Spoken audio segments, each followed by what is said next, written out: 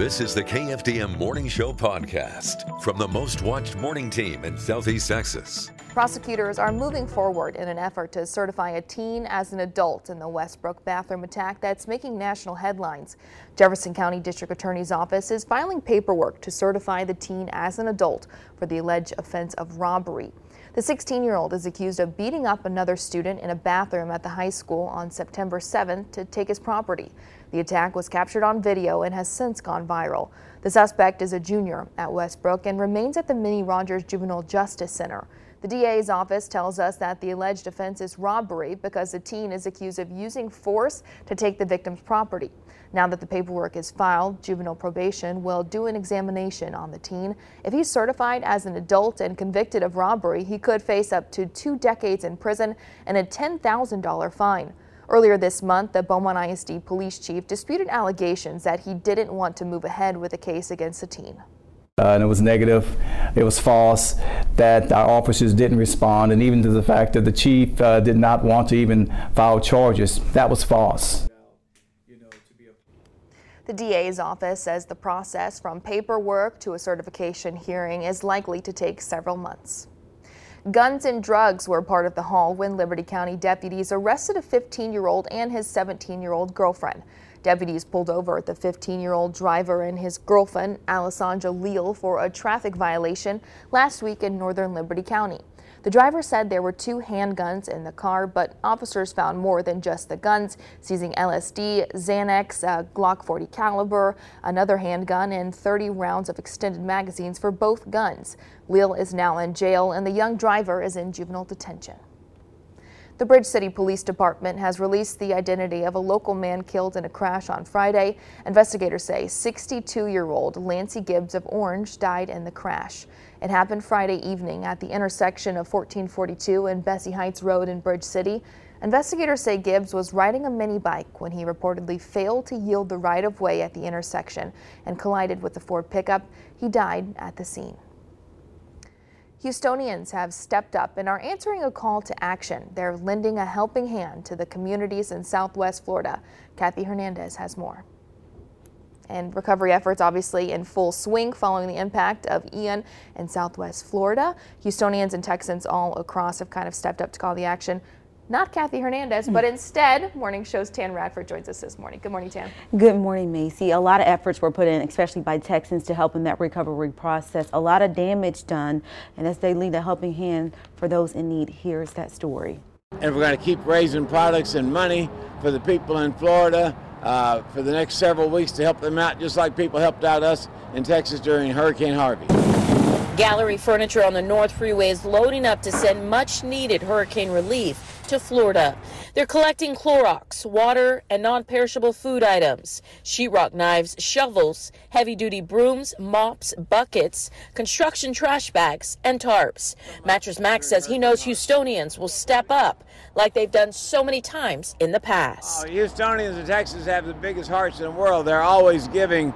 As soon as we put out the request yesterday, they brought in a whole truckload of supplies. We've got our high water truck.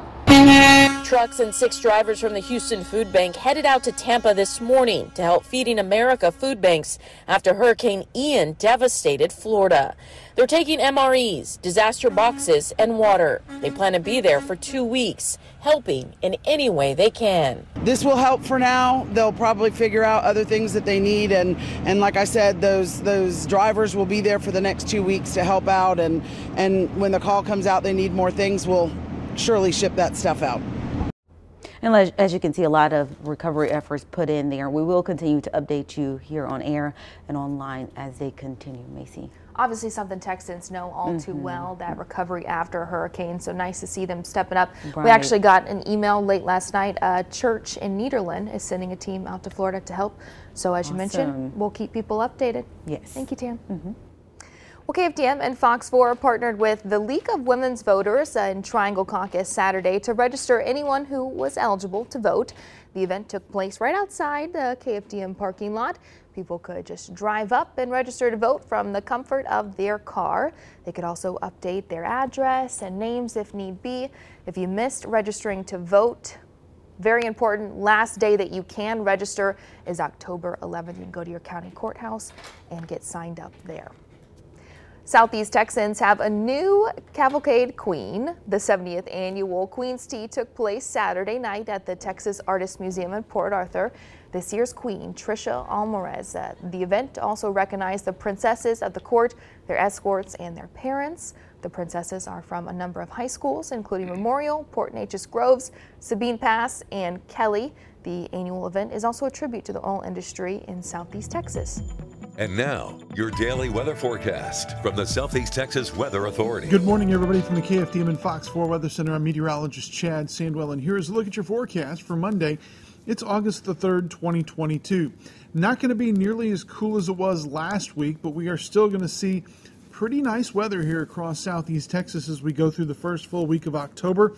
Overall, we'll look for partly cloudy skies each of the next 7 days, and our rain chances basically zero. Today we're going to see northeasterly winds average out to about 9-10 miles an hour, so light winds. A few high clouds streaking in the upper levels of the atmosphere. This is courtesy of Hurricane Orlene, which is out northwest of Mexico, and that is high cloud cover is going to streak across Mexico and through South Texas into Southeast Texas as it did yesterday, and we'll be looking for some of that cloud cover to kind of dominate our forecast as we head through the first few days of this week. Second half of the week, a little bit of a change. We'll start seeing winds coming back out of the south starting on Wednesday, and Thursday, Friday, and then Friday night into Saturday, we'll see a little bit of a boundary kind of work its way through. It's going to be a weak front that will take us from highs near 90 on Friday and basically back down into the mid-80s as we head over the weekend. But again, not a lot happening in terms of rainfall here in Southeast Texas. And that's a bad thing because we're now about 16 plus 17 inches or so behind on rainfall this year. As a matter of fact, compared this year to last year, we are 26 inches behind last year's rainfall pace. So again, things are definitely dry here in Southeast Texas. We could use the moisture, unfortunately, at least for the next 7 to maybe 10 days, if not 2 weeks. Rain just doesn't look like it is in the cards here across Southeast Texas. Water temperatures continue to cool off in the Gulf of Mexico, 77 degrees today. UV index, thanks to some cloud cover and lower sun angle, is going to be at a 6. High tide will be at 12:06 a.m., low tide 4:11 p.m., and we have a moderate risk of rip currents today. Now, if you're an allergy sufferer, of course, last week was really bad. We'll continue to see high levels of weed pollen today, the moderate levels of grass pollen and mold spores, and winds, again, off the coast, going to be fairly light at about 4 to 14 miles an hour. Heading into October, 2 tropical systems we were watching, they are basically waves out over the Atlantic Ocean. One has about a 40% chance to develop. That one is tracking towards the Caribbean. Some of the longer-term forecast models don't show much of development there.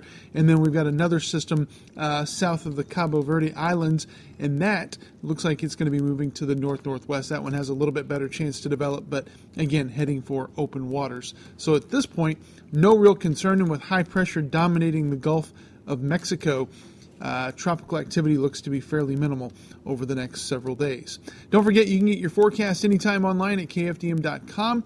We're on social media, Facebook, Instagram, and Twitter. And don't forget to download our free weather app. It's available on your iOS and Android devices.